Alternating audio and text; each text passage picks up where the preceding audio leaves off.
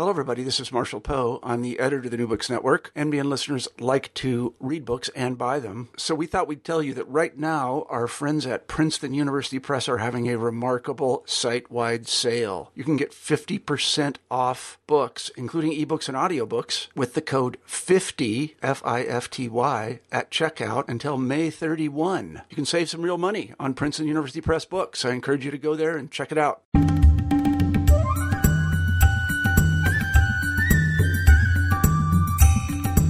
Welcome back to New Books in South Asian Studies. I'm your host, Kirk Ott. The guest for this episode is Dr. Karen Pachillis, the editor of the book South Asian Religions, Tradition and Today, which was published by Routledge in 2012. Dr. Pachillis is the NEH Distinguished Professor of Humanities at Drew University, where she has served as chair of the Comparative Religion Department and for 4 years as director of the Humanities Program. She is also the author of, among other things, a study of the Tamil devotional poet Karaikal Ammayar entitled Interpreting Devotion, the Poetry and Legacy of a Female Bhakti Saint in India. We recently spoke via Skype, and after only one false start, we had, I think, a pretty good conversation. Here it is. Hello, Karen. Welcome to New Books in South Asian Studies. Hi. We're going to be talking about your book, South Asian Religions, Tradition and Today. But before we start talking about the book, I thought you could maybe tell us a little bit about your background in getting into the study of South Asia. Yes, fabulous. I got started off studying Asia in college. I was always attracted to Asian art of India in particular. And we had a wonderful professor at Bowdoin College, John Holtz, and he's just dynamite. There was sort of an interesting group of people from Bowdoin, actually, who ended up studying Asia, really inspired by John. For example, John Walters at Whitman, Jake Kennard at Colorado, the late Aditya Bell, actually of UPenn. And so I overlapped with John Walters, actually. John Holt just really inspired a lot of people to get into the history of religion. Right. And so we all ended up actually going to University of Chicago. Okay. And studying there. Most of us with Frank Reynolds and to some extent, of course, Wendy. Mm-hmm. And then my mentor at University of Chicago was really Jonathan Z. Smith. Okay. I just liked the study of methodology a lot, and so he was great for that. And he's not particularly a South Asianist. So no, he's not. No, he's not. But he was just very encouraging of my studies. But again, really kind of focusing in on methodology. Yeah, great. And I would want to mention also Joanne Waghorn, who's at Syracuse. It's also very inspirational and really much more directly South Indian Hinduism, which is my research specialization. Mm-hmm. And particular, she's a very visual person. Right. So, and her husband, Dick Waghorn, has taken some wonderful photographs. So that was really a boon for me. He's at Cornell, or? I'm not sure where Dick is. Okay, yeah. Dick is a professional photographer. Okay, yeah. So, again, his images are amazing. Sure. So I got in that way. I would just want to quickly mention in terms of overseas travel, John Holtz has the consortium of the IEL program to Sri Lanka. Okay. So I'd gone to that as a college student. Yeah. And then I went to the language program through the American Institute of Indian Studies for Tamil. Sure. And so that was like my third year or something of grad study. That's in Madurai, or? Yes, okay. yeah. It was in Madurai. So that's been fabulous, and I've been supported by the Fulbright program to go to Chennai and Chidambaram, and so I've had a lot of help along the way, let's put it that way. Yeah, for sure. And I would imagine doing specific area studies and yet having the mentorship of someone like J.Z. Smith, that would kind of push you to kind of connect your research to sort of larger themes in the study of history of religion. Yeah. Yes, yeah, definitely. Devotional traditions have always been an interest to me. And the relationship of the religious path to what are the social mores of the time. Yeah. And so seeing the evolution that way of the narrative of proposal and response has been the way I do my research. and also my classes, all of the religions. In the South Asian Religions Tradition Today book, this kind of comes through in a couple of ways. One would be what I'm calling the conversation among religions of South Asia. The kinds of courses I teach always have the interactions among the religions. So, for example, the Bhagavad Gita in Hinduism being a real response to Buddhism, for example, in the kind of crystallization of what we think of as Hinduism. Huh. And so that in that way, that comes through. I was really wanted to talk about the distinctive cultural identity that emerges from the interactions among different religions. And then I use John Smith's work in the intro to the book, particularly his distinction between presence and representation. Sure, yeah. Uh-huh. And I guess that if we're going to get started in the content of the book itself, I guess I realized that Selva Raj was a co-editor and that he had passed away before the book came out. But I don't think I realized until reading your introduction how much maybe you saw this book as more Selva's vision, like that he proposed and that you then kind of shepherded to completion. That's correct. Okay. Yeah. That's correct. Selva had already written the proposal. He'd already invited the contributors. And the way he described the book and the proposal is that he just wasn't satisfied with textbooks that were out at that time. He felt that indigenized traditions, particularly Christianity and Islam, had been marginalized by earlier textbooks. And, his real gift, he had many real gifts to this field, but one of them was certainly getting everyone to really pay attention to Christianity in India as an Indian tradition. Right. And this is totally crucial. And he just gave impassioned academic discussions at conferences about that. And his thesis was that understanding Indian Christianity is essential to understanding the history of religion in India. And again, he just argued that very convincingly, and very passionately. And so that was his motivation. I will also add that it was his innovation. Some of the textbooks that have come out more recently actually do have Christianity and Islam in them, but they don't have tribal religions. And so I think it's very significant that Selva also expanded in that direction as well. The very frequently overlooked contributions of tribal religions to the history of religion in India. And so, to my knowledge, ours is the only textbook that really includes the tribals who consider themselves to be Adivasis, or the first people in India. Yeah, so the book has chapters on tribal religions, Hinduism, Jain traditions, Buddhism, Judaism, Christianity, Islam, and Sikhism, each written by a specialist in that field. And, I think something that came across from the juxtaposition of all these traditions and the way they're presented is it problematizes this idea of indigenous versus imported in some way, because it kind of comes across that even within so-called imported religions there's a distinction between those churches and synagogues and so forth that are funded from within South Asia versus those that receive their funding from Europe or elsewhere. And then within South Asia itself, if you start with tribal religions as indigenous, then it's possible to reconceptualize Vedic Hinduism could be imported at some point in the past. So just these... especially a student coming into a class using this book, the kinds of preconceptions they might have about what a South Asian religion is really kind of problematized and interrogated. I think so, because religions that are indigenized have been there for centuries. And so even there is a recent textbook out that kind of makes that division, indigenous to India and then indigenized.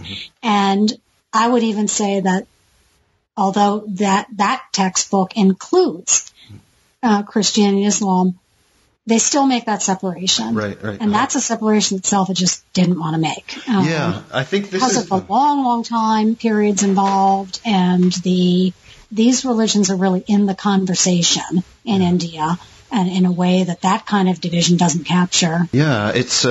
I think the real virtue of the way Selva and you put this book together is it's not just inclusion of those traditions, it's kind of how the whole thing is presented. Yes. Yeah. And then, let's see, I guess within each chapter you have this format of, there's kind of 3 main sections for each chapter, one on identity, the next one on practice, and then a final section on current approaches. Yes. And one thing that I really appreciated about this way of conceptualizing it is there is not like a section on doctrine. It kind of takes that out of the, doctrine. It only comes into the question of like, how is it constitutive of identity, or maybe how is it observable as practice? Yes. So this is, a shift from how earlier, say, like world religions paradigm textbooks would have been conceived. I think so too. And again, this really was Selva's emphasis that, I just agreed. It was totally important.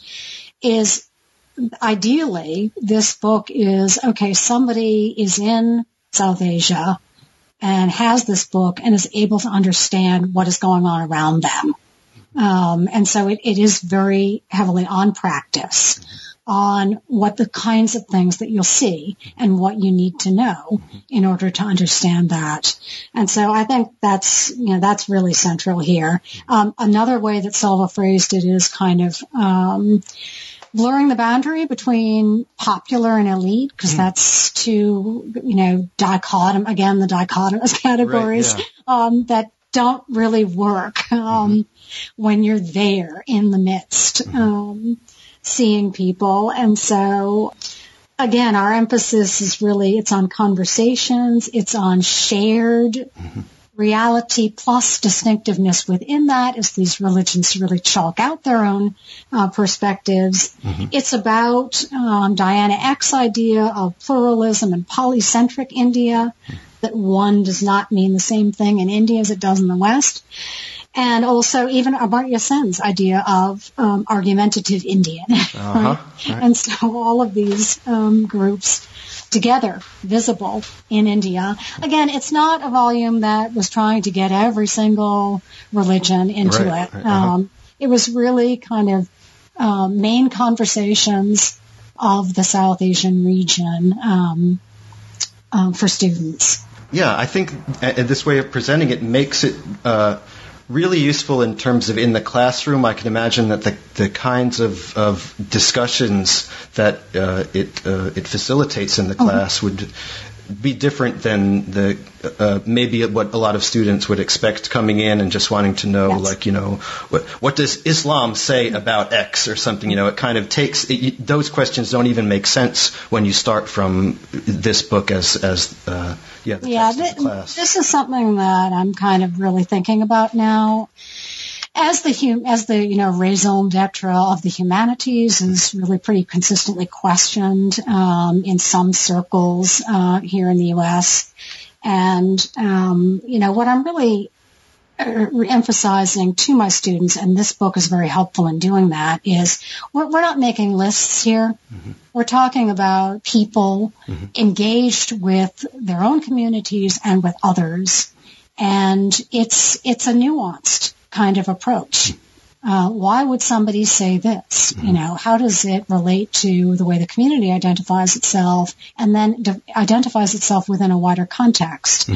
And so if people are expecting to come in, and people aren't in my classes, because they know me at this point, I've been at for over 20 years. But we're not going to do the social science, here's the list kind of thing. Here's what to look for.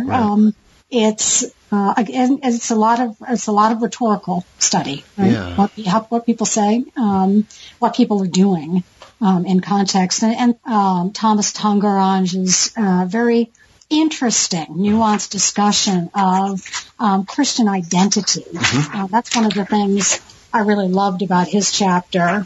Talking about the two loyalties of Indian and Christian. Talking about Indian Christians taking Christian names. Right. Yeah. And the significance of that. And then the way the architecture really relates to the Indian context, and yet is very distinctive, right, as well. Yeah, I think between the opening chapter on tribal religions and then reading Tangaraj's chapter on Christianity in South Asia, each of those chapters kind of mentioned this issue of, well, when tribals convert to Christianity, do they still are they still eligible for the kind of scheduled caste, help from that's the government? a huge issue. And so, what kind of a category is caste or religion in that? Yeah. And I don't think either of those authors seem to be aware of each other or deliberately bringing this up, but just the way the book kind of asks those questions, it's almost impossible that those come up. Exactly. Yeah, it means that ultimately identity is very fluid. Yeah. It needs to be worked out, or to kind of evoke language that Jonathan Smith uses. That things are made. They're not just received. Homo faber, right? Right. Yeah. And so this is what we're really after here: is how do people make identity? And we see that some things that are really thought to be very inherited and fixed in particular Indian culture. Again, you just mentioned caste. Turns out to be a lot more fluid and a lot more malleable, and people can really make decisions about that and their perspective on that. And we find that within tribals and Christianity very pronounced, it seems to me. Yeah. Yeah. I did for the first time actually teach with this textbook last fall, and the students were picking up on a lot of these issues. People really actually loved the tribals chapter, because people don't hear about it so much. Yeah. And in particular, it was just so interesting the way the Oraon myth just spoke to the values of agriculture and connection to the land, and what with the whole emphasis on kind of, ecology and religion now, I think people really, in particular, enjoyed that chapter. So it's a very indigenous identity, actually. Yeah, you mentioned earlier this focus on kind of, if you were on the ground in South Asia, looking around you, what would you see in terms of what people do? And that's really the sense I got coming away from this text, is it was kind of the view of humans rather than the view from within abstract ideas or something like that. Yeah, thanks. Yeah, what people do. Right, yeah. And I guess, on that theme also, one of my kind of favorite chapters on that is Vasudha Narayan's chapter on Hinduism. The students were really impressed with the way she described Hinduism being inflected through really diverse cultural activities that are not necessarily, at least not to my students, not on the surface religious. So for food, people loved hearing about food. Right, yeah. About horoscope, actually. That's not something you hear so much about, but that is a practice, a major practice. And dance and music. And we're getting some experience with dance over here. Bharatanatyam has really taken off.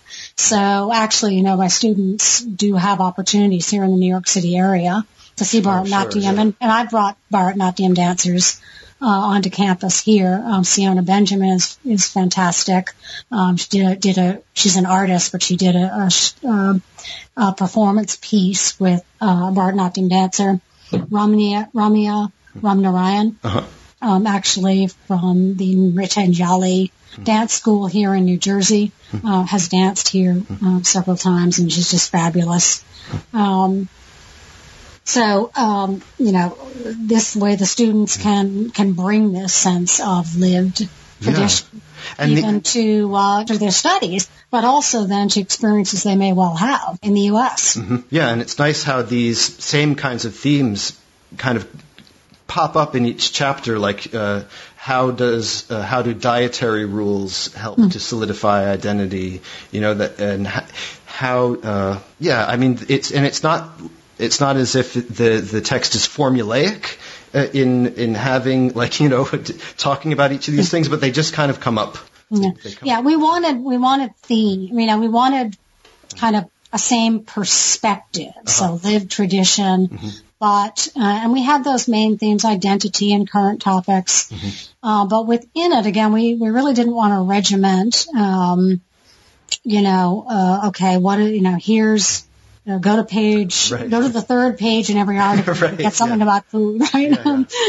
But food shows up, for example, like I'm thinking of, Whitney Kelting's wonderful discussion of Jainism and the domestic context of fasting. Right. It's a very, very interesting. She really gives an impression of the blending of sort of elite and popular, in the introduction she gives us to Jainism, which again is really refreshing, because so often you see that in Jainism in particular, it's really presented as sort of a dichotomy, and between monastic, for example, and lay people. And with Whitney's chapter, we really don't see that. We see it all in the mix at temples, and in terms of people's interactions, et cetera. And so that for me is kind of refreshing.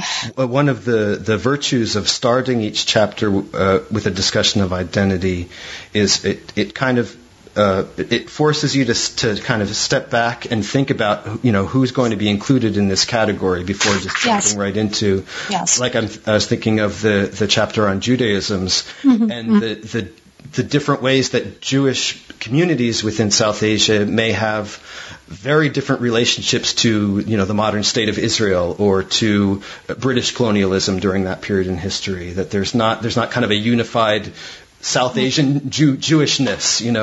It's contested. Different. Exactly. And, he, is very upfront in saying that, these aren't, extravagant, thriving communities, he's talking about Western India, today. But he does, supply us with these, wedding songs. Oh, right. Which again sort of show this, the intertwining of local, particularly Kerala, Indian traditions, and also Jewish traditions. Right, so there's these wonderful descriptions of this sort of dressed in gold, and it sort of describes a Kerala style of wedding, but it is part of sort of this Jewish tradition in India. And I also really liked in his chapter this sense of young Israelis, the diversity of Jewish people who are coming to India and South Asia today, the Chabad Lubavitch movement, and then these young Israelis who come as well. I think there's that was actually kind of real interest to some of my students who actually wanted to pursue that further, right? Why India? So that's that gave sort of my students a further study topic.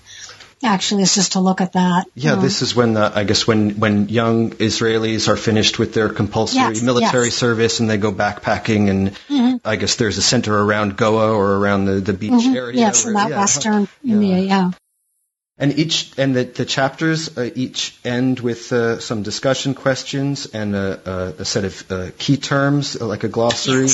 And there's also within each chapter some box text of a particular case study or something. Yeah, which we had just pointed to with the diversity of Jewish people in India today is one of those text boxes. And I use that. I use those lists in the back. It's about 10 terms, 10 central terms, list of terms. I use that, and it was really convenient because I just said, okay, well, you for the midterm, for example, you have to know those terms. Right. And so I have to say that was really, really convenient. Rather than, writing them all myself, like I've done every other year. And I also, the list of sources, good quality next step readings, actually, so that people, students and anyone else who's reading the book, will know where to go as a next step, something accessible and meaningful. And I'll also, in that regard, I had a lot of fun with the contributors in developing the kind of the more arts-oriented resources that I have at the end of the intro. Yes. So films and literature, Salman Rushdie and others, and then art online. Just so people have that as a resource for visuals, and then the creative interpretation of tradition through the literature in particular. And then, really, if you're not standing in South Asia with this book, then the next best is seeing a film, right, yeah. Holding this book in the classroom. And so I really enjoyed that. And I'll say one thing about the beginning of each chapter. That I really was the person who said, I really want to have a map. Because when I was reading, this had to do with my textbook experience. Right. Okay, because an awful lot of this was Selva's textbook experience. This one was mine. Right. Reading textbooks where you had no idea where the author was talking about. Yeah. And so, it's one thing to be able to locate New Delhi on the map, right? You can, any map's going to show you that. But what about Nazareth? In South India, which is important for a discussion of Christianity in India. And so I just said, okay, well, we're going to have maps so that the students are going to know exactly when Thomas Tangaraj talks about Nazareth, they're going to know exactly where that is in India. And so I just find for someone's orientation, right, that matters a lot. And so I was really, I'll take credit for that. That's a feature I really appreciated, actually, because it's not simply that maps are included. It's that this is the first page of each chapter is a map of the South Asian region with, indicating what are the major regions or cities that are going to be discussed. And it just creates such a different feeling going into the chapter rather than, say, if you had a timeline or a list of sacred texts or something. It just gets you thinking along different lines going into each chapter. And where people are living. Right. Where people, again, it's living people centric. Yeah, I don't know. I guess it's a while ago now that you went through the editorial process, but is there anything about your work with the contributors in terms of, asking them to, conform to this kind of identity practice, current approaches, structure, or what did you invite them to include in terms of a box text, like what would be appropriate, or what kinds of questions did you, or prompts did you use? That's a great question. Yeah. I was just so grateful that they all were very enthusiastic to continue with the project because my understanding is that nothing had been written.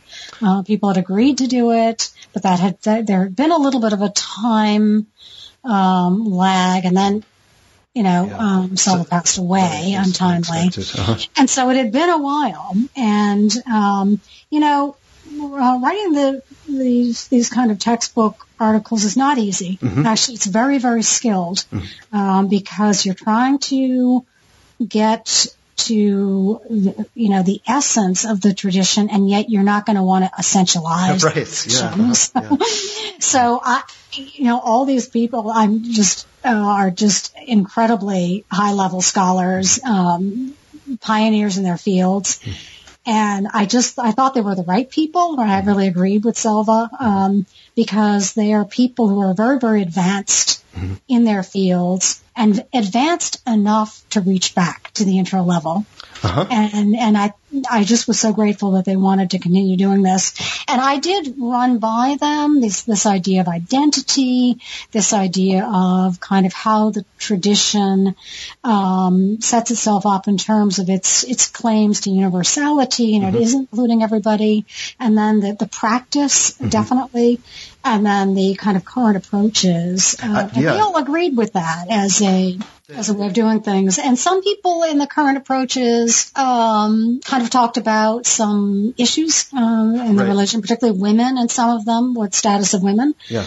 And some people also kind of did a little bit of a history of the study, so that you got, some names of scholars who you could go to for this study. So the framework was there, and it was agreed on by all of the contributors. Okay. But they really did with it, what was meaningful for the tradition they were covering and the kind of style that they have.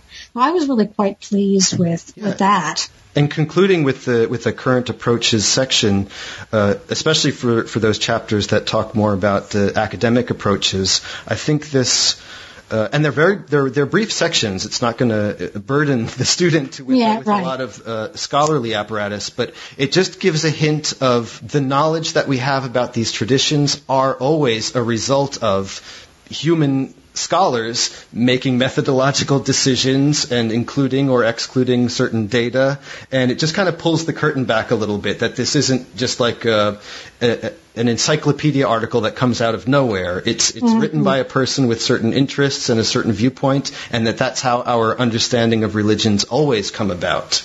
Mm-hmm. Yeah, exactly. Yeah, and even I'm just sort of thinking about Prashara Singh's chapter on Sikhism, and that he really takes up the issue of multiple identities within Sikhism in that last section, and really, acknowledges that there are many different ways to define a Sikh person, that some people adopt a certain dress, some people do not, for example, and that kind of thing. Yeah.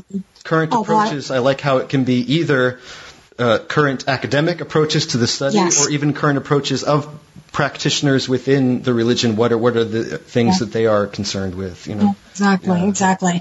Yeah, and another one of the things that it was particularly striking about that chapter for my students is the way the Adi Granth sacred scripture is the guru today. Right. And so, that's a different way of thinking about scripture, because that's part of what Dr. Singh is dealing with in that last section of current approaches, is that this doesn't necessarily fit neatly into some of the categories that have been established. And what was really fun for my students was, the ritual. It's very elaborate. So first of all, we could go to YouTube and actually find some images of the book being sort of woken up and carried to the place where it spends its time during the day at the Golden Temple.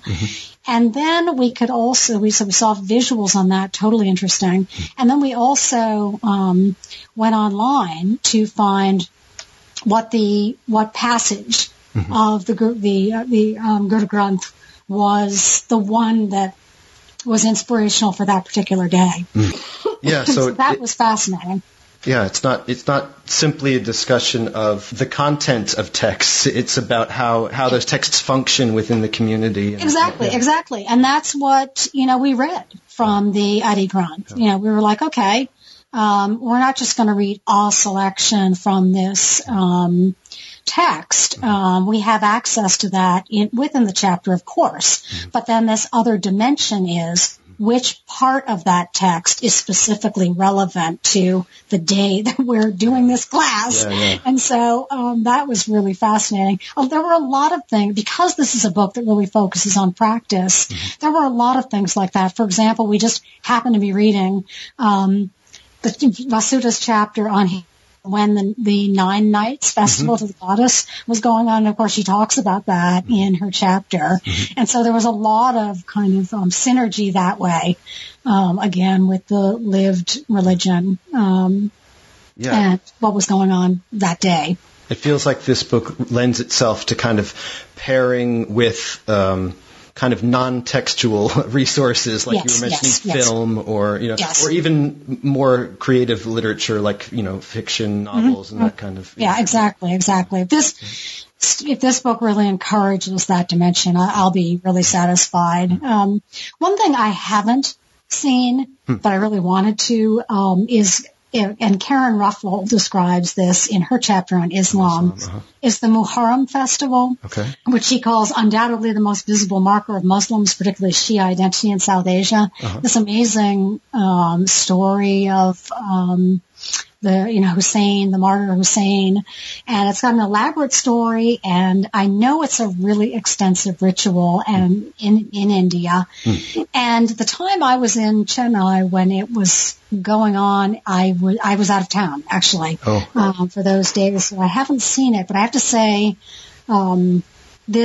some of these chapters have really whet my appetite for seeing stuff that I haven't seen, actually. And that, I would say, is definitely one of them. I've never seen the Muharram ritual in India, and I'd really like to. It's very literally striking, because there's some rituals of self-flagellation and whatnot. Apparently, it's really moving, actually, is what people have said. And Karen's discussion, it really evokes that. Yeah, and the length of the book, I mean, the chapters are, I guess, 20 to 30 pages in that range each, so it's compact enough that it lends itself to bringing in other materials to kind of analyze through the concepts that are brought up in the book. Yeah, and we definitely had that in mind, because it has to be manageable for the students. And frankly, it has to be manageable for me too, because I read, right? I tell my students, this isn't just I'm telling you to read it, right? I am also reading it. Right. And so, again, it has to be manageable for me, right? I mean, I'm busy during the week too. Yeah. And so, it just. Yeah, I saw this book as being. Got at the basics in a very interesting way, in a way that you wanted to continue reading, at least for me. It comes across as very instructor-friendly with the format and the extra, like we said, key terms and discussion questions at the end. And it looks it's really. Yeah, and it for me, it also gave clues to things that would work with each other in terms of what we're covering in the class. So, for example, Sunil Gunasekara's chapter on Buddhism, his was very interesting. His, like the Islam chapter, which really was talking about Pakistan, so a little, not quite so India-centric, as I explained in the intro. We really want to make use of the scholars' on-the-ground research. So a lot of this did kind of focus on India because that's where they do their research. The Buddhism chapter is more Sri Lanka, Theravada. Yes, it is. Yes, it's much more Sri Lanka. He's done his field research there. He also brought in Tibet for some comparison. And, in his discussion, he also really mentions women. And so, for example, the Buddha's foster mother, Gautami, he mentions her several times, and that was really great for me because I have my students read John Walter's article on Gautami's story. And so the students could see, here's where she fits in to this Buddhist narrative. And then we went after that and focused in on the text about her. So they got a sense of the part and the whole in a very interesting way. And that's another way I would characterize this book, is the interdynamic of the part and the whole. Yeah. I think on my first read-through of the Buddhism chapter, I came away kind of missing, hey, wait a minute, what about the whole development of Mahayana within India itself? Yes. But I think then I realized what he was doing is he's just taking two communities that exist now, and just kind of working back from there. And exactly. What can you do in 30 pages, Yeah, I know, exactly. And the idea that, the Tibetan community at Dharamsala and that kind of, right, you will, you can travel to India and see Tibetan Buddhism. Yeah, right. Let's see. Now, I know that Selva was involved with the Conference on the Study of Religion in India, and I was wondering to what extent maybe did this book arise as a collaboration out of that conference, or am I imagining? I don't know. No, I think many of the contributors really have been involved in that conference. It's not as direct as some of the other books. So there was a book on vows that Selva co-edited with Bill Harmon. Mm-hmm. That's Dynamite. On Christianity, Writing Between the Lines with Corinne Dempsey, who is now the chair, actually, of that conference. She's our main person. And then actually I have a volume that's coming out, co-edited with Barbara Holdridge. And this is, again, this is the last book that Selva commissioned, let's say. That came out of the 2007 conference. That was the last conference, CSRI, we call it, Conference on the Study of Religions of India, that he led at Albion College, which is a wonderful, wonderful school. And it was just a fabulous venue to have that conference at for those years. Where is it hosted now? It revolves. Oh, okay. It revolves, yeah. We had it at Drew last year, actually. Glad to hear it's still going. We're working on a special issue of a journal on that. It was called Near Divine Co-Stars. Oh, in Indian religions, and so that was really a lot of fun. But Barbara and I are working on a volume on the body. Okay. That was the last theme conference that CSRI that Selva led, and that's going to be coming out shortly from SUNY Press. It's Refiguring the Body, Embodiment in South Asian Religions, and it covers a number of South Asian religions, and so we're busy working on that. Yeah. But the conference lives on in a number of ways. Good through publications, and then also because the group keeps meeting, and it's always different. There's some regulars. I mean, I guess I'm a regular. Okay. I'm on the steering committee, so I guess I better be. So it's a labor of love. Right. And so, but there's all different people come to it. For most senior people in grad school, all of the religions of India and South Asia are covered there. A lot of them that are not in the book, actually. So we have quite a diversity. This year's topic is urban and rural. Okay. And relationships between the two. So it'll be a lot of fun. So we're being held at Butler University. Chad Bowman is going to be our host. Now, you've mentioned your forthcoming work with Barbara Holdridge. Do you have other current research or forthcoming projects that you'd like to tell us about? Or I'm getting a lot of, what I consider to be really deep critical thought concerning this woman saint, Karakala Mayar, who I've been studying for the past number of years.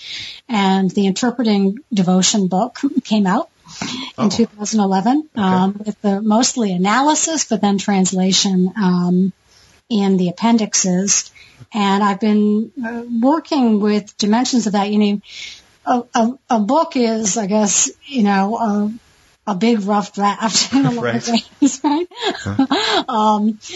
It's like, everything that had to be said wasn't said in that book. A lot of it was, but there's still room to grow. And so I had just recently published something on dance, the dance of Shiva. Okay. And I think really bringing in this woman saint's, vision of the dancer, and I think that really does contribute something new to our understanding of the dance, because of course that Nataraja dance icon is very famous. It's in any museum collection that's anyone in terms of Indian art has the Nataraja. So it was very fun to be able to say something what I think is new actually about that, using the poetry of that woman saint. And also I've been writing about sort of feminist analysis of classical women. And so I have a forthcoming article in Journal of Feminist Studies on that, the feminist hermeneutics of understanding Karakala Mayar. And the germ of a new project looking at the currency of bhakti in India today. So bhakti being the devotional religion. Specific to Hindu bhakti or a kind of pan-Indian bhakti? It is. It is because, there's been a lot of discussion about diverse origins of Bhakti, diverse traditions, involvement and engagement with Bhakti. My side of it is really to study the Hinduism, right? Get a little bit deeper into that, sort of one, although once you're talking about devotion in Hinduism, you've got, the goddess, you've got Shiva, you've got Vaishnavism, Shaivism. So even within that, there's a heck of a lot of diversity. But I'm kind of interested in, the currency of Bhakti in a couple of senses, right? Currency in terms of is it used? Is it thought about? Are people using that term now? And also to get into some of I hope it's not overstating it to say the economic dimensions a little bit in terms of kind of altruism and devotion through case studies of people in selected professions in South India. So a priest, a social worker, again, it's the germ of the idea. It's going to probably take me 5 years to figure out, the details on this, but I think it's a good start. Yeah. It's an interesting start. It's one that's engaging me. That'll keep you out of trouble for a while, I guess. Exactly. That's exactly. Well, I hope that you would come back to New Books in South Asia Studies to discuss some of these future projects when they come out. Well, thank you very much. I wouldn't want to end the interview without getting a sense of why you were interested in this book and some of your experiences in India and South Asian traditions. Yeah, I guess my interest is kind of how are these traditions presented in the classroom, particularly to undergraduate audience. I'm currently in a community college environment and just thinking through who takes these classes, what do they try to get out of them, and how do we present it to them, So working with students who are, say, nobody is hardly going to be a religion major or go to grad school for this. So I'm trying to get a sense of why does this exist in the American university, and what do people look for? Some students are going to become nurses or work in the healthcare industry, and they're going to have patients who come from different cultures, and they want to have a sense of how to understand, where people are coming from, and those kinds of questions, I guess, are what are motivating. Yeah, and I think I'm glad you said that. I don't think that we have been doing enough talking about that. Anyone who is in any profession whatsoever where they have to serve a diversity of people does need to study comparative religion for exactly that reason. Yeah. And this is one of the things, our Intro to World Religions has become a very popular course in recent years here at Drew, and which is really encouraging to me. So, and it's precisely because we really are telling people more clearly what it is we're doing. And the idea that we, from the U.S. perspective, we have a national commitment to religious freedom and religious expression. Well, that means people are here expressing their religion. And so not to know it seems to me, is not an option. Yeah. And it's who you're going to come across as your neighbor. It's who you're going to come across at work. It's who your clientele are going to be. Yeah. And it's also, it's very much changing the landscape here, right? We do field trips actually, in that course. And we just actually 3 days back went to the Hindu temple in Bridgewater, New Jersey, this beautiful, beautiful temple. And they are, of course, getting ready for Mahashivaratri, which was last night. Okay. Which is amazing. Yeah. And so the students got to the temple, and the devotees took the students around in small groups, and really it opens the door to people relate to each other on a very human level. And I guess I think of this book in that theme as well. I think that's what we've been saying. Yeah. Right. It's really let me add this dimension too. You can be standing in India with this book. You can be in the classroom with or without a film or with this book. And you can be in a religious house of worship in the U.S. Specific to any of these religions with this book. And it will help you understand what's going on around you.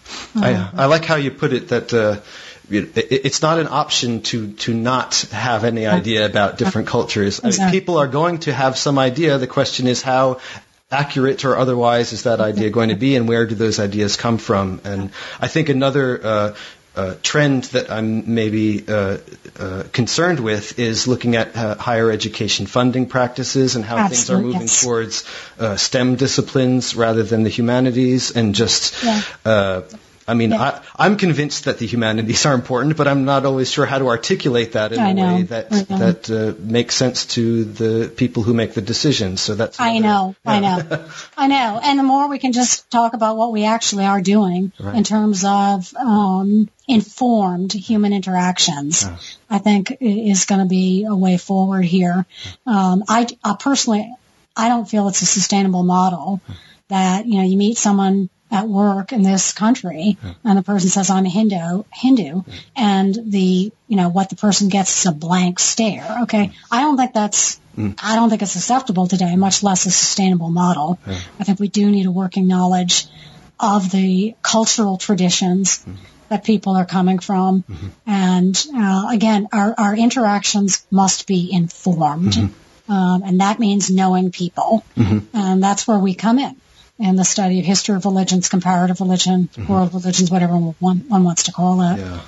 Yeah, and that's another reason why I really appreciate this movement away from just talking about doctrines in the abstract and towards, starting from human beings and their communities, and then, explanation begins from there.